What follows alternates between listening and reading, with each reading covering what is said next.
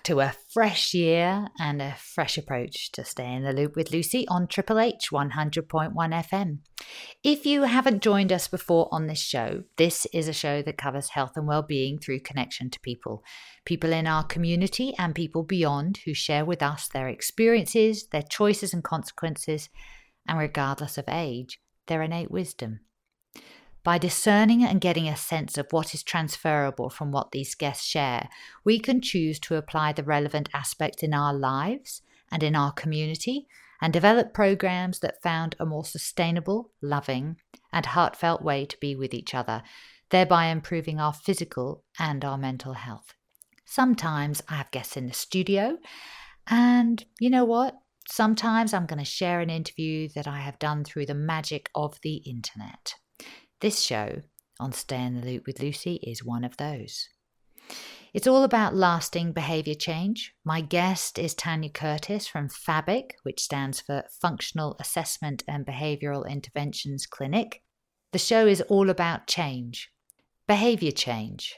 Now, I know you will be sitting there and saying, how amazing. She's got her finger on the pulse. She knew that a couple of weeks after New Year, we might all be having a smidgen of a wobble about those New Year's resolutions, about the decisions we've made to change patterns of behaviour that didn't work in 2017, or dare I say it, longer than that, in our lives to date. We say, yes, we're going to change. We're committed to it. We're dedicated to that change.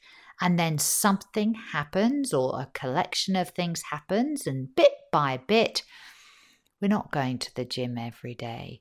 We're not staying off chocolate. And bit by bit, we're just slipping on whatever those New Year's resolutions were, whatever those pledges to ourselves and to others were. Sometimes it's behaviours. Sometimes it's not things we're going to do. We might choose not to have a temper tantrum. We might choose to speak more respectfully and kindly to people. We might choose to call our parents or our friends or our children more often. Why does it slip? As you can see, these questions are not related to any particular age or any particular time in your life. So this show is going to be relevant to anyone who has unwanted behaviours, and I suspect that's all of us at some time in our lives. In each of these shows, we talk about the key being the marker that communicates with us and tells us that something isn't quite right. Well, when I interviewed Tanya Curtis, I realised that she understands this and lives this and has worked with this for a very long time. She's got a book out called the Body Life Skills Program, and this interview gives you some background to that book and why it's so needed. We don't really talk about the book very much in it, but everything we talk about is in the book.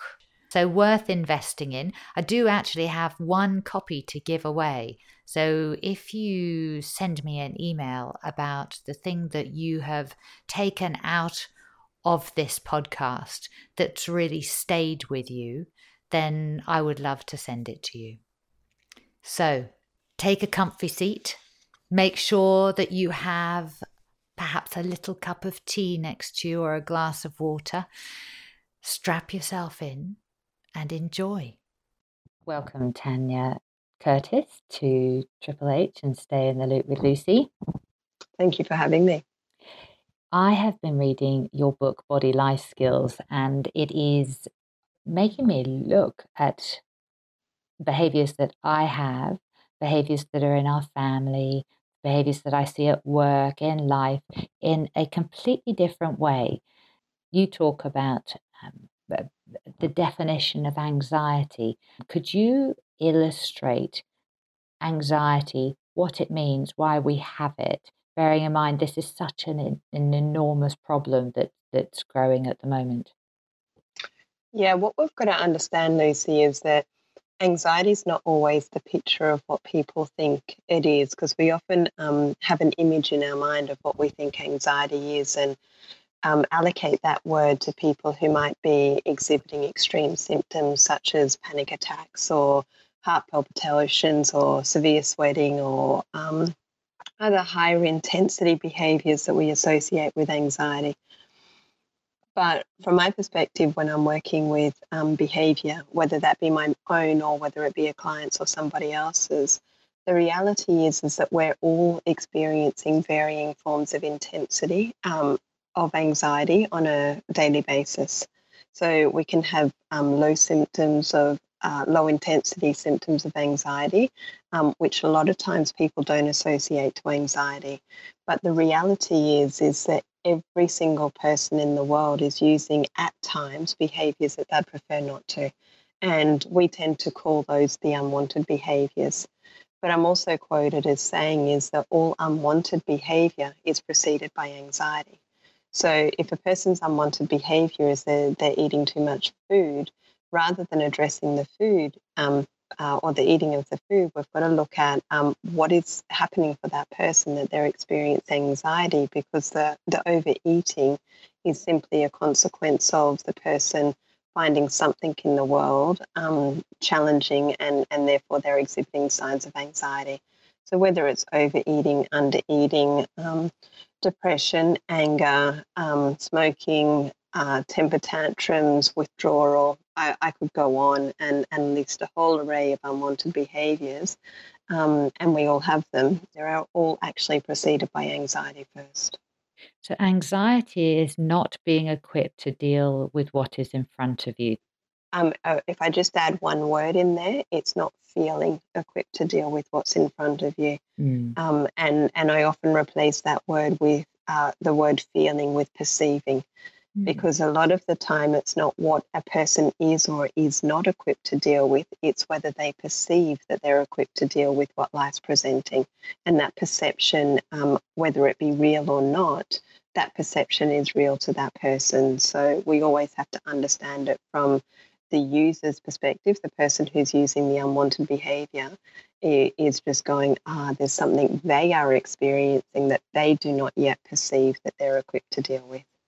That's such a great distinction, because so often with people that we're supporting, for example, we can see that they're fully equipped to deal with what's in front of them, and that even though it might be a very challenging situation, as an outside observer, you see that they do have the skills to deal with it.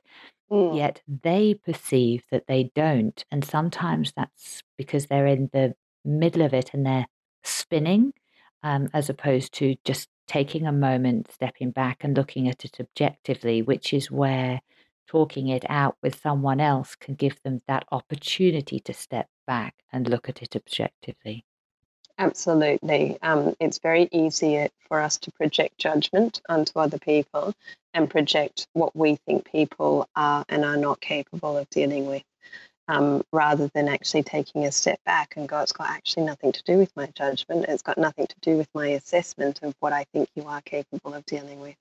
It's how are you perceiving the world right now? And we may if I just make an example, we might have a person in a school situation who's doing mathematics, and yesterday they did mathematics and there was no anxiety, and so we know that that person has the skills to deal with mathematics. But in the next 24-hour cycle that they've been through, they've gone home, they've had their nighttime routine, they've been with their parents, their siblings, and who knows what.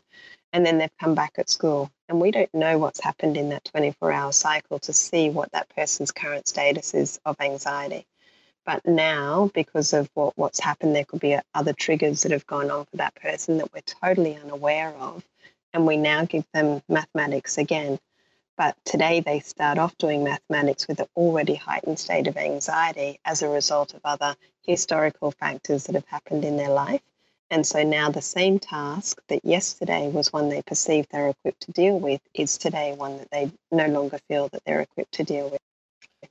That gives a really tangible way for parents, for teachers, for workers, for workers in care professions, to take a step back from ever judging, thinking that you know what someone needs, but also the sympathy.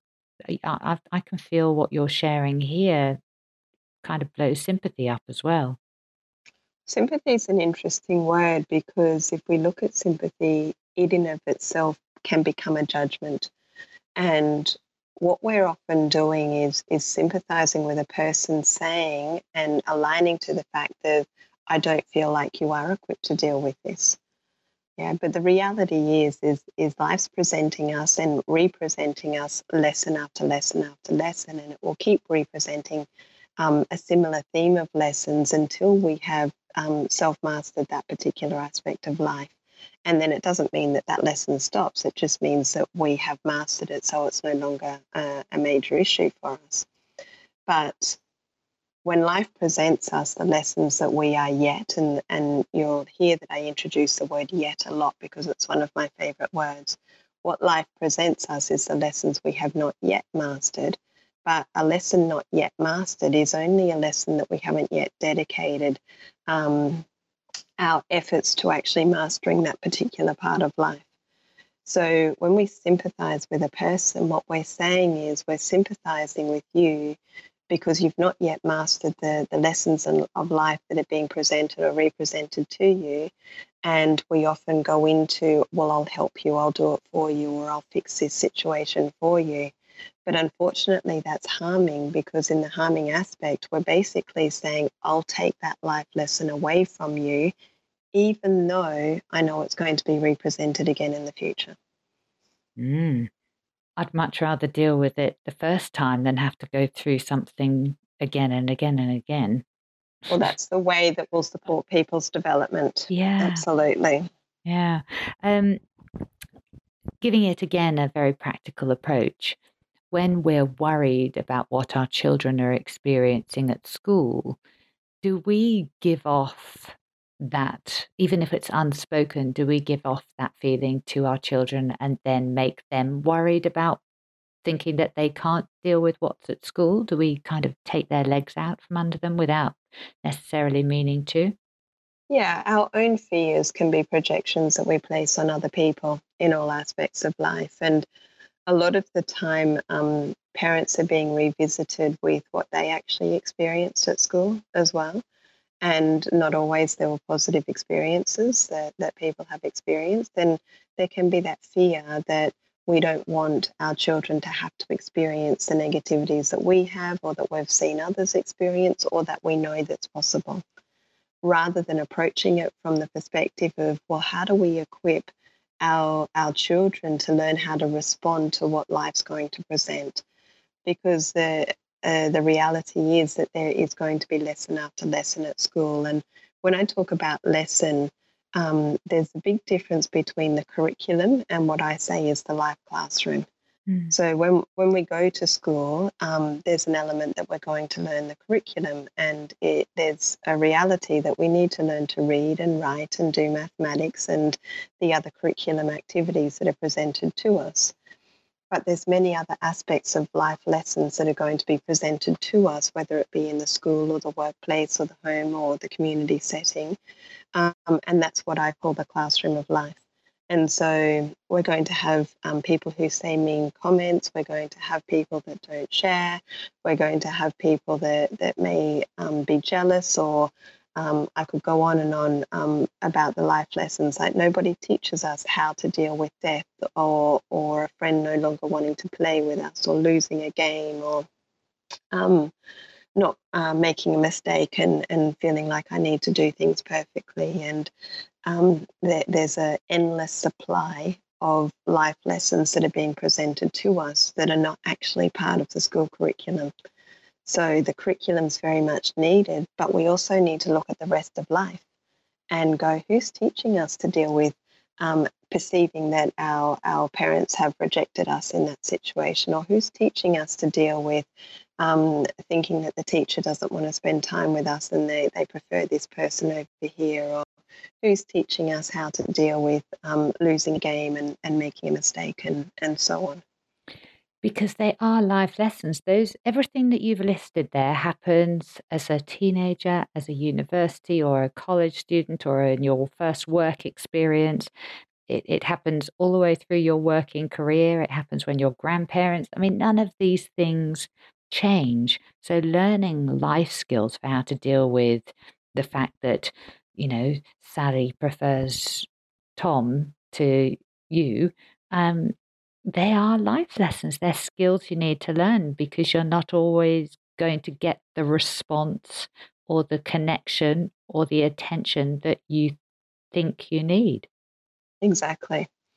And that's why when I introduced previously that life lessons are presented or represented, you're highlighting that point that it might be presented when we're at kindergarten and then represented in grade 1 and 5 and grade 12 and university and when I meet the in-laws, and it keeps going on and on. So the um, the same. I always talk about a difference between a story and a theme. So life presents us incidences, and that's what we call the story. That's the current story that's happening at that given moment. But behind every story, there's a theme. The same way as if we read a book from an author, you'll often see that they present many different stories. But behind each of those stories, there's often a common theme. Like there might be a theme of romance, or a theme of thriller, or a theme of a detective and solving the crime type situation. But that's often a theme that runs through the same author. But the same thing happens with us in life, is that we're often presented stories where there might be a character in kindergarten, the place that we are, the activity that's happening, but behind that story there's a theme. Let's say I'm playing with my best friend in kindergarten, and obviously in kindergarten your best friend is your best friend forever, is the way that we perceive that. And then a new person joins the class, and my friend, my best friend forever, has now gone off and played with somebody else. Now, that's the story that I can present to you at that given moment, and that story hurts. But the life lesson behind that is learning how to understand and not personalize what we see as rejection. Mm. Yeah, but if I have that situation, then later in life, I might be applying for a job. Yeah, completely different story, and I don't get the job. That same theme behind that is rejection. Mm-hmm. So it's not learning to deal with every single story. It's looking at what's the theme behind every story, because often we'll find that the same theme is represented time and time again as we go throughout our lifespans. When we come to a new year or the end of a year and the start of a new year, we always say, okay, I recognize there are things that are not working. We get offered a time for reflection. And for different religions, that new year comes at different times. But very often it results in a New Year's resolution. I Mm. recognize there's a pattern of behavior that's not working, or there's something I want rather than don't want. I'm going to do it. I'm definitely going to give up smoking. I'm definitely going to go to the gym. I'm definitely not going to eat 4 blocks of chocolate in one go. And lo and behold, within a couple of days, weeks, or months, we're back to the same pattern of behavior. So, can we talk about New Year's resolutions when we have the best intentions of the world, how they so often fail? Absolutely. But before we talk about resolutions, I'd just like to introduce a little bit of the deficit in the industry to do with behavior change. And a lot of what is going on with behavior change is that we're focusing on strategies that we might call relief based strategies or solutions. And what relief and solution based strategies is, they're trying to relieve the symptoms of the current story that's happening. So it's basically saying, I get that this current situation is difficult or challenging, but let's do whatever we can to take those symptoms away. So it's basically what we say in the Body Life Skills program. It's addressing the body, but it's not teaching people the skills to deal with life. So what happens with relief and solution based strategies is that we may get short term change, but very rarely do we get lasting behavior change. And there's a difference between those two words, because we might change, like the chocolate eating habit. We might not eat those 4 blocks of chocolate for a week or a month. Yeah, but coming back round to 2 or 3 months later before we know it, we've got those 4 blocks of chocolate again. So we would say that change has occurred, but it hasn't actually been lasting. And if you look at society as a whole, whether it's dealing with mental health or behavior or disability or the Justice Department, and I could go on, one of the biggest issues is that we're basing our strategies based on relief and solutions. Now, coming back to your question about resolutions, I was reading in the paper on either New Year's Day or soon after and seeing the word resolution. And I broke the word down and I saw that it's actually made up of two parts. And the first word is which I took to mean repeat. And then the next word is solutions.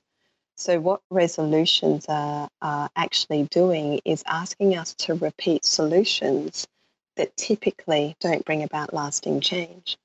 And the issue with that is that we're never addressing the root cause of behavior. And it's not until we address the root cause of behavior that we're ever going to get lasting change. Is it possible for people to address root causes of behavior themselves, or do they always need help to be able to do that? It is possible if a person's prepared to be extremely honest and truthful about what's really going on for them. It's absolutely possible to be able to do that. But typically, and even for myself as a behaviour specialist, I seek support regularly to be able to get to the root cause of the behaviours that I personally have not yet been able to change on my own. Because what you picked up there about the solutions is that can be so familiar that we can actually choose, because I'm sure there's a choice made somewhere along the line, not to notice that they're actually a solution. And again, please correct me if I'm wrong here, but when we have a solution, if we don't have the skills to deal with the issue that we're using that solution to measure, when the feeling comes up, it feels to me like it's life threatening, and it's illogical, but there's a part of the brain that says, if you take my cigarette away from me, if you take my sugar away from me, I will not, I'll die. I mean, Mm, when I look back to my addiction to sugar, and it was fairly strong, it was masking my exhaustion. And my yeah. exhaustion was so deep that I thought, if I don't have that sugar, I will literally fall in a heap. I won't be able to parent. I won't be able to get out of bed. So it was Yes. life threatening on some level. Absolutely, because because of that root cause, say for example your exhaustion, or for me, I like to often bring it back to drug taking, illicit drug taking of some sort, and a lot of the time, people who are taking drugs, whether that be alcohol or marijuana or other forms of drugs, but if you look at a population of people who are taking these drugs, that typically they are deeply sensitive people. And this world doesn't often accommodate for us to learn how to be living in this world with our sensitivity. Yeah, but a lot of people taking these drugs are so sensitive that they don't feel equipped to deal with the world because they're feeling everything. They feel the rejection that comes from others. They get hurt when they hear a raised voice tone or an argument, or I could go on and list an array of different things, but they're so deeply sensitive and often personalize a lot of what's going on around them. And so when you take the drugs, it actually numbs your body from being able to feel everything that you're feeling.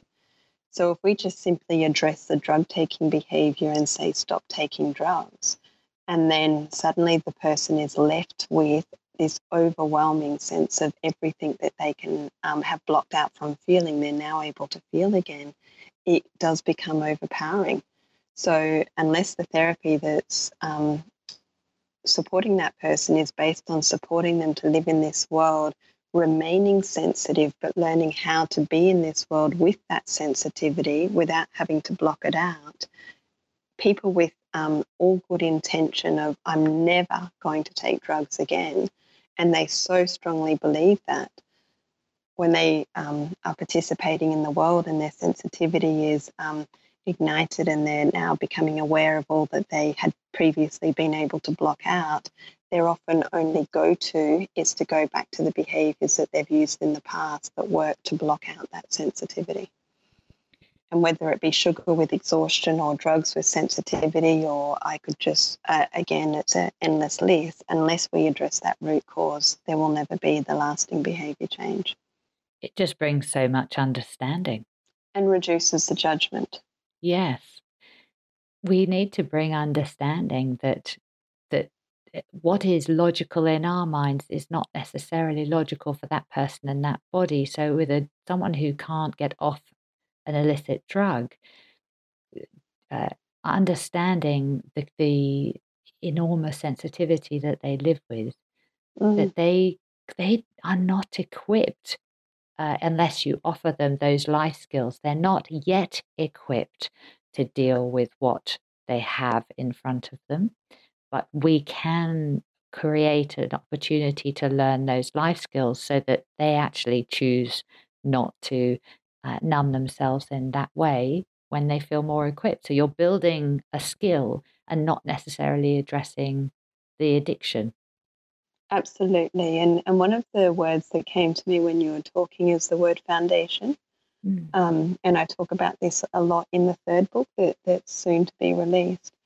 But to support lasting behaviour change, it's very, very important that we create a foundation where people feel safe to express, where people feel safe to be them, where people feel safe to explore the aspects of life that they haven't yet mastered. Because embarking on the journey of lasting behaviour change can be very confronting. It's asking us to address the parts of life that we've not yet mastered. So it's basically confronting areas that we might call our weaknesses. And to go down that path is a very, very big step for a lot of people. But unless people feel safe and have a foundation that's been provided to them or that they have learnt to provide to themselves, it can be a very difficult journey. And judgment is one of those things that adds to a rocky foundation. It doesn't add to the safe foundation. Whereas bringing understanding allows the people to feel more safe to explore what's going on for them. So when we're looking at New Year's resolutions, resolutions, we're going to say, okay, let's throw out the solution. Let's look at lasting behavior change. Where do we start? You've mentioned body life skills. If body is the first part of that trilogy, is the body where we start?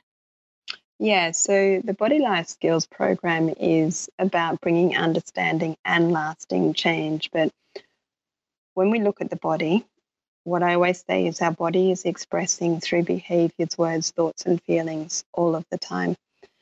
And the word expressing is important or communicating, because our body, whatever it's communicating through the behaviors we're using, whether they're what we call thumbs up or thumbs down behaviors, or thumbs up and thumbs down words or thoughts or feelings.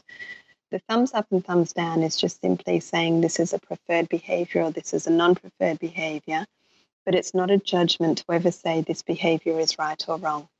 And unfortunately, that's an approach that society has, is that we make judgment on that behavior is okay, but that behavior is not okay. But from my perspective, there's no behavior that's right or wrong. A behavior is just communicating to us. But the question that we need to ask is, well, what is it communicating? And what it's communicating to us is, how is the person experiencing life? Yeah, so a body that's relatively free of anxiety is basically communicating to us that that person perceives that they have the skills to respond to what life's presenting at that given moment. But when a person's anxiety levels start to increase, then that's simply saying to us that that body is now being presented with aspects of life that it does not yet perceive that it's equipped to respond to. So part of society's error with behavior change is that they focus on the body. Yeah, and they're basically saying that behavior that's coming from that body is wrong, so we need to change that behavior to get back to what we consider is right. And so it's all about changing the behavior.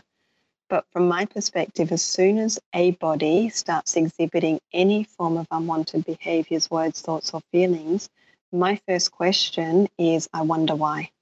And the I wonder why is just simply saying, well, I wonder what the part of life is that that person does not yet perceive they're equipped to deal with. And so it's being open and trying to bring the understanding to that behavior is not wrong. It's communicating to us the part of life that they're experiencing, a part of life that they don't yet perceive they're equipped to deal with. In a conversation with someone maybe, say your child may be screaming and shouting at you. It's about not reacting to their screaming and shouting, but reading almost what, as you're saying, I wonder why they are feeling they need to scream and shout at me. What are they Yeah, trying to communicate with me? yeah, absolutely. So when we talk about life, I also introduce the phrase often of pictures and smash pictures. Now, pictures are just simply the images that we have that tell us about the way we think life should be. And we have pictures about the way we think other people should be, and pictures about the way we think the environment should be. And we're creating pictures all day, every day. What we should be eating, shouldn't be eating, what people should be wearing, should be saying, shouldn't be saying. But it's an endless supply of pictures that we have daily. Now, every single time a person's anxiety starts to increase, it's typically because one of their pictures is not happening according to their shoulds or their wants or their expectations, or as I often say, our attachments, because we often get attached to our pictures being a certain way. And it's that attachment to our picture that often triggers the anxiety, because when our picture doesn't happen, we have what I'm calling a smash picture. And it's that smash picture is the aspect of life that we often don't perceive we're completely equipped to deal with, particularly if our attachment to that picture is very, very heightened. So if we've got the child screaming at us, we could scream back, and often people are screaming back saying, "Don't you scream at me," which is often just escalating the behavior, because then we go on this cycle of I smash your picture, you smash my picture, I'll smash your picture, and then it just keeps getting heightened, and nothing is, there's no understanding that comes from that. It's just a righteousness that comes in the aspect of saying my picture's right and yours is wrong, and I'm going to do whatever I can to make my picture happen. Or we could have a child screaming at us and go, well, I wonder what their smash picture is. I wonder what's going on for them that they're perceiving difficult, because I know this child and I know that at the core they're an awesome, amazing, lovable being. Yeah, I know when their body is free of anxiety, they are just exquisite to be with. So what's going on for them that they're now using these behaviors that don't match this exquisite being that I innately know them to be? And so you first and foremost see them for their awesome, amazing, lovable being that they innately are, and then go, now this behavior is coming from them, but that behavior is not who they are. So this behavior doesn't match. So this behavior is only occurring because there's something going on for them that they don't perceive they're equipped to deal with. Very often we'll say, I'll stop screaming when you stop screaming. That's a recipe for absolute disaster. Yeah, I'll love you when you love me. Yeah, it's very conditional. Yeah, absolutely. And I often talk on this show about being the change you want to see, and you being the person that takes that first step. There is a certain amount of time and space that is needed for consistency to be recognized. And I'm aware that, you can say, I'll stop screaming when you stop screaming. Look, I've stopped screaming for 5 minutes, but you're still screaming at me. There's that time and space allowed, isn't there, when any behavior change or lasting behavior change is being approached. One of the core principles of the program is that we need to live what we teach. because a lot of people learn through modeling, through reflection, and what we live is often what we get reflected back to us. So if we've got a person screaming at us, we've got to look at, are we still contributing to that in some way? Or do we bring that calmness back and reflect something in a way that offers understanding and not the judgment? But it is very, very important to live what we teach. But a lot of people come with the approach of do what I say, not what I do. I could be treading in very dangerous hot waters now, so I'm going to caveat, I'm going to apologize to any practitioners, any parents who get offended what I next say, by what I next say. Is there any possibility that the reason why, when we're trying to bring offer change in someone else's life, we're doing it from a place of theory as opposed to from our body or from what we're living ourselves? So we're talking a really good talk and we're completely convincing in what we say, but it's not coming from what we live. And therefore, the person who's listening goes, yeah, I hear what you're saying. Yes, it's fantastic. But you know what? You're not showing me that it's safe for me to do that because you actually don't do it yourself. Absolutely. And that comes back to what we were discussing earlier about foundations. Mm. Yeah. In that our every movement is contributing to a foundation. And the word, like if you take a house, for example, every house in this world has a foundation. But why is it that some houses withstand the storm and other houses do not withstand the storm? And more often than not, it's not saying that they don't have a foundation, but the word quality must be introduced. But what quality foundation was that house built on? Now, if the house was built on a very strong quality foundation and the storm comes through, that house is more than likely to be left standing after the storm passes. But if that house was developed based on very poor material, poor quality material, the quality of that foundation is not one of a high standard.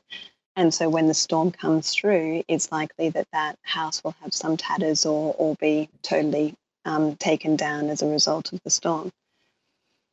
But every relationship that we have, whether that be a relationship with ourselves or whether that be a relationship with our children or our clients or our partners or our friends, is all based on a foundation. So we all have a foundation in each of our relationships. But the question is, what quality foundation do we actually have in each of our relationships? And what's the quality of the material? And the quality of the material includes each of the behaviors we use when we're with that person, each of the words, the thoughts, the feelings that we have when we're with people all contribute to the foundation that we provide with them. And so our question is, what quality are we actually offering in our movements to create the foundation? So when the storm comes, and storms will come, in the sense that we'll be presented with life challenges and tricky situations to address and to deal with, whether that relationship is left standing at the end is a result of the quality of the material that we've put into that foundation. That's life-changing, isn't it, really? Because there are some examples of arguments or situations you can have with people, and you wonder how you're still friends at the end of it, or how you still want to talk to it. Might be a relation, how you still want to be in the relationship. And sometimes it is to do with the foundation of love that you have, that even though the expression was clumsy and sometimes abusive, the core of what they were saying was truth, and it's just the expression of that. So if someone's trying to tell you that you are abusive, and I'm thinking of a child here, if a child is trying to tell a parent that even though they think they're doing the right thing, the way they're telling you is really disrespectful. It feels rude. It feels telling rather than showing, all of those things, that the child can want a quality of love to come through, And even though they have the foundation there, they won't put up with that because of the quality of the foundation that's there, or vice versa, that they're calling for something that they know hasn't been there. Yeah, so at the core, everybody knows what love is.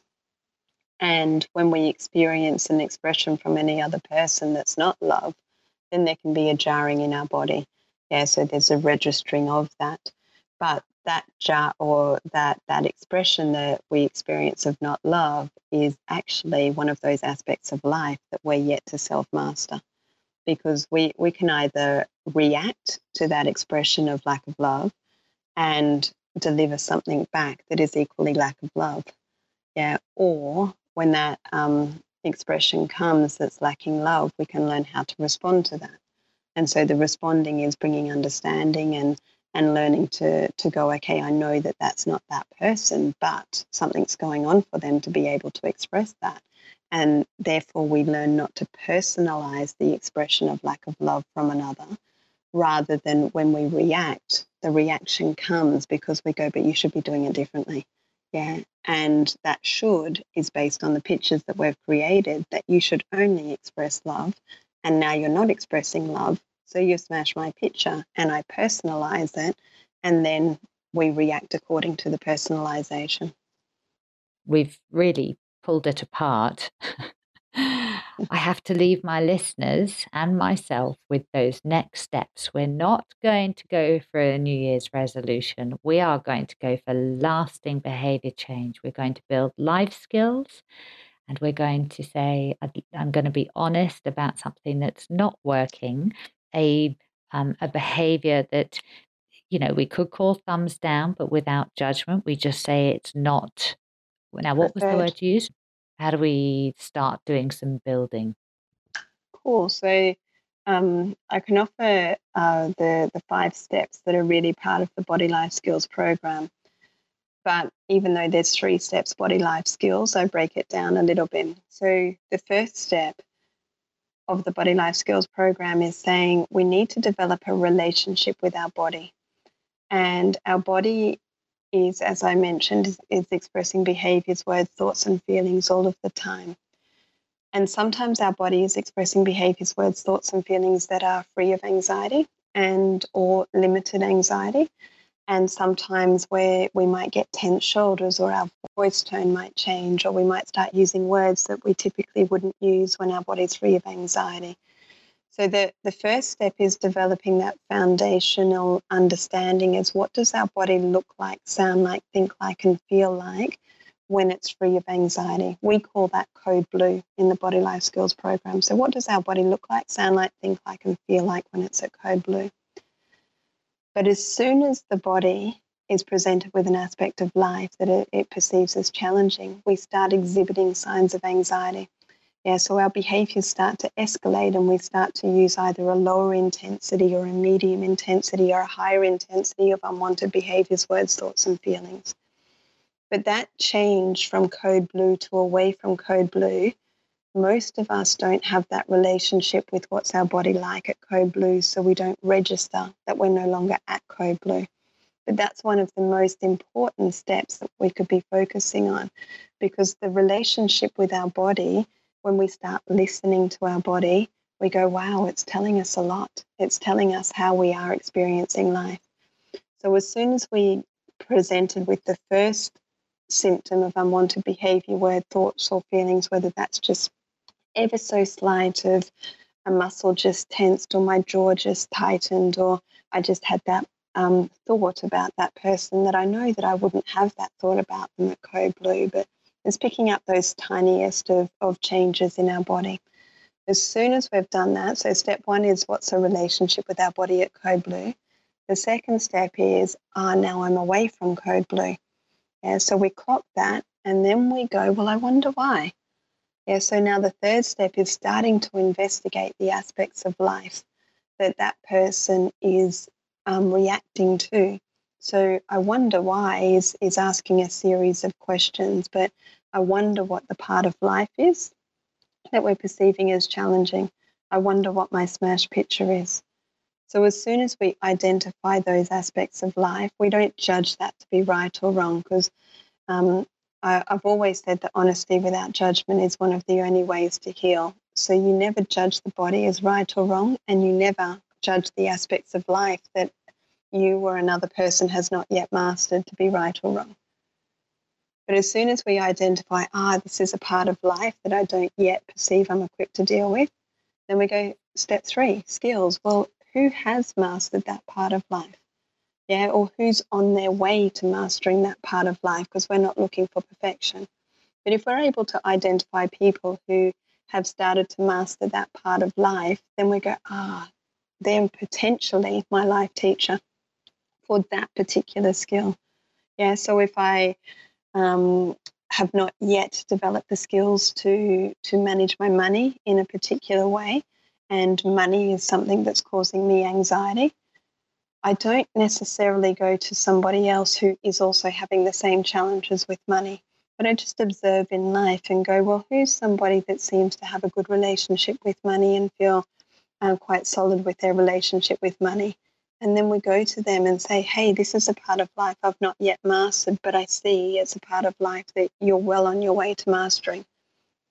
Can you give me some tips? Like, can I become your student at this particular moment? So our life skills teachers are constantly changing, and it's part of one of the most important steps for a student is to be discerning as to who is going to be your teacher. And the discernment is that we choose people not by qualification or profession, but we choose people by observation of who we see is actually mastering or addressing that part of life for themselves.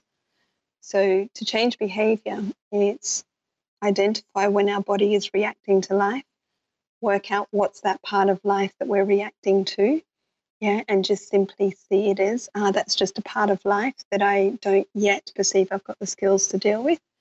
And the third step is, well, how do I get the skills to bring about lasting behavior change so that I then become a person who's on my way to mastering that part of life that I didn't yet perceive that I was mastering.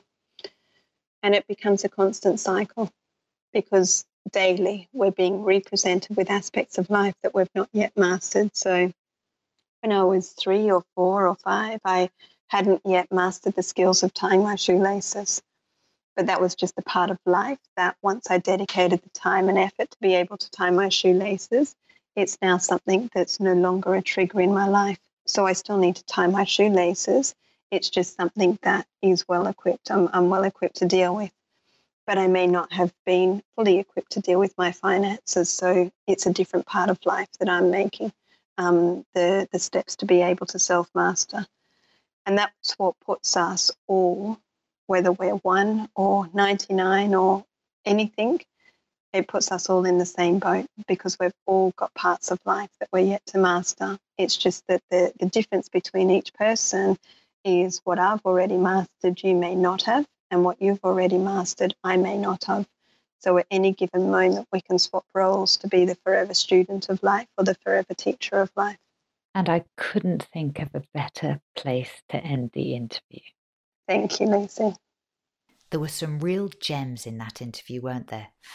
Tanya often refers to us as being amazing, lovable human beings and saying, whoops, when you've made an error, when you've fallen down, perhaps yet again. Just taking that moment to say, either I wonder why I end up in that situation, or I wonder why this person in front of me is behaving in that way when I know that they are a truly lovable human being at other times, or in their essence is who they are naturally. I hope in the course of this show you don't feel like I've smashed too many pictures, but remember that if I have, you know what, that's okay, because it uncovers things that may be the cause of some of our unwanted behaviors. So let's just do a top recap. Who do you choose for a mentor? Choose people by observation. Choose your mentor by observation. Who is mastering or addressing that part of life for themselves, the pattern of behavior for themselves? Who do you feel is going to be able to support you best to address those issues. If we judge people based on letters after their name or the titles they have, we lose out on seeing how so many of us can be mentors to each other. I know that I've got letters after my name. I've got many titles depending on which hat I've got on. I could certainly share with others about engaging in life, self-care, expressing yourself. But there are other areas of my life where I have to go to someone else for the support about how do I do that? We all have pictures of what we think an unwanted behavior is, and this was another one of her top tips. Don't have a picture. Consider whether or not the fact that you find it difficult to concentrate or your mind keeps wandering, that could be as much of an indication that something's amiss and your body's trying to communicate to you that you don't yet feel equipped to cope with what's in front of you. As a 4-year-old having a tantrum in the middle of a supermarket, or a colleague having a tantrum in the middle of a meeting. Remember, it's not that you or I don't have the skills. It's that we perceive we don't yet have the skills to deal with what's in front of us. And the yet word leaves the door wide open for learning and remembering. Tanya's summary said, identify when your body is reacting to life. Work out what part of life we're reacting to. It's that moment where you go, that is a part of life I don't yet perceive I have the skills to deal with. Next, how do I get the skills to bring about lasting behavior change so that I then become a person that is well on the way to mastering that part of life that I didn't yet perceive I was mastering? Find a mentor, counselor, support person. Remember, it's a constant cycle. Daily we're presented with different skills to master, and it really levels the playing field and stops us thinking that we have to have all the answers, or, we get to a certain age and, now we can do it. We can all do it, and we can all have a go before we've mastered it. So I hope you enjoyed listening. At the close, what I say each week resonates more deeply today. Remember, regardless of what has or is happening in your life, you are and you will always be you, and you are amazing. The key is to reconnect with that space and learn to build a relationship with your body so you can recognize when your body is trying to tell you something's not quite right, and then seek support with the appropriate support service or person, be that mental or physical health, to build the tools to address what you do not yet feel equipped to manage. Look for support in the community. It is there. We just need to learn to open up to that support and to trust again. Don't wait for life to come to you. Take yourself to life and be the change you want to see. Till next week's show, remember to take a moment to look after you. Connect with the amazing people in our community. Be kind, be caring, be love, be all of you. You've been listening to Stay in the Loop with Lucy on Triple H 100.1 FM.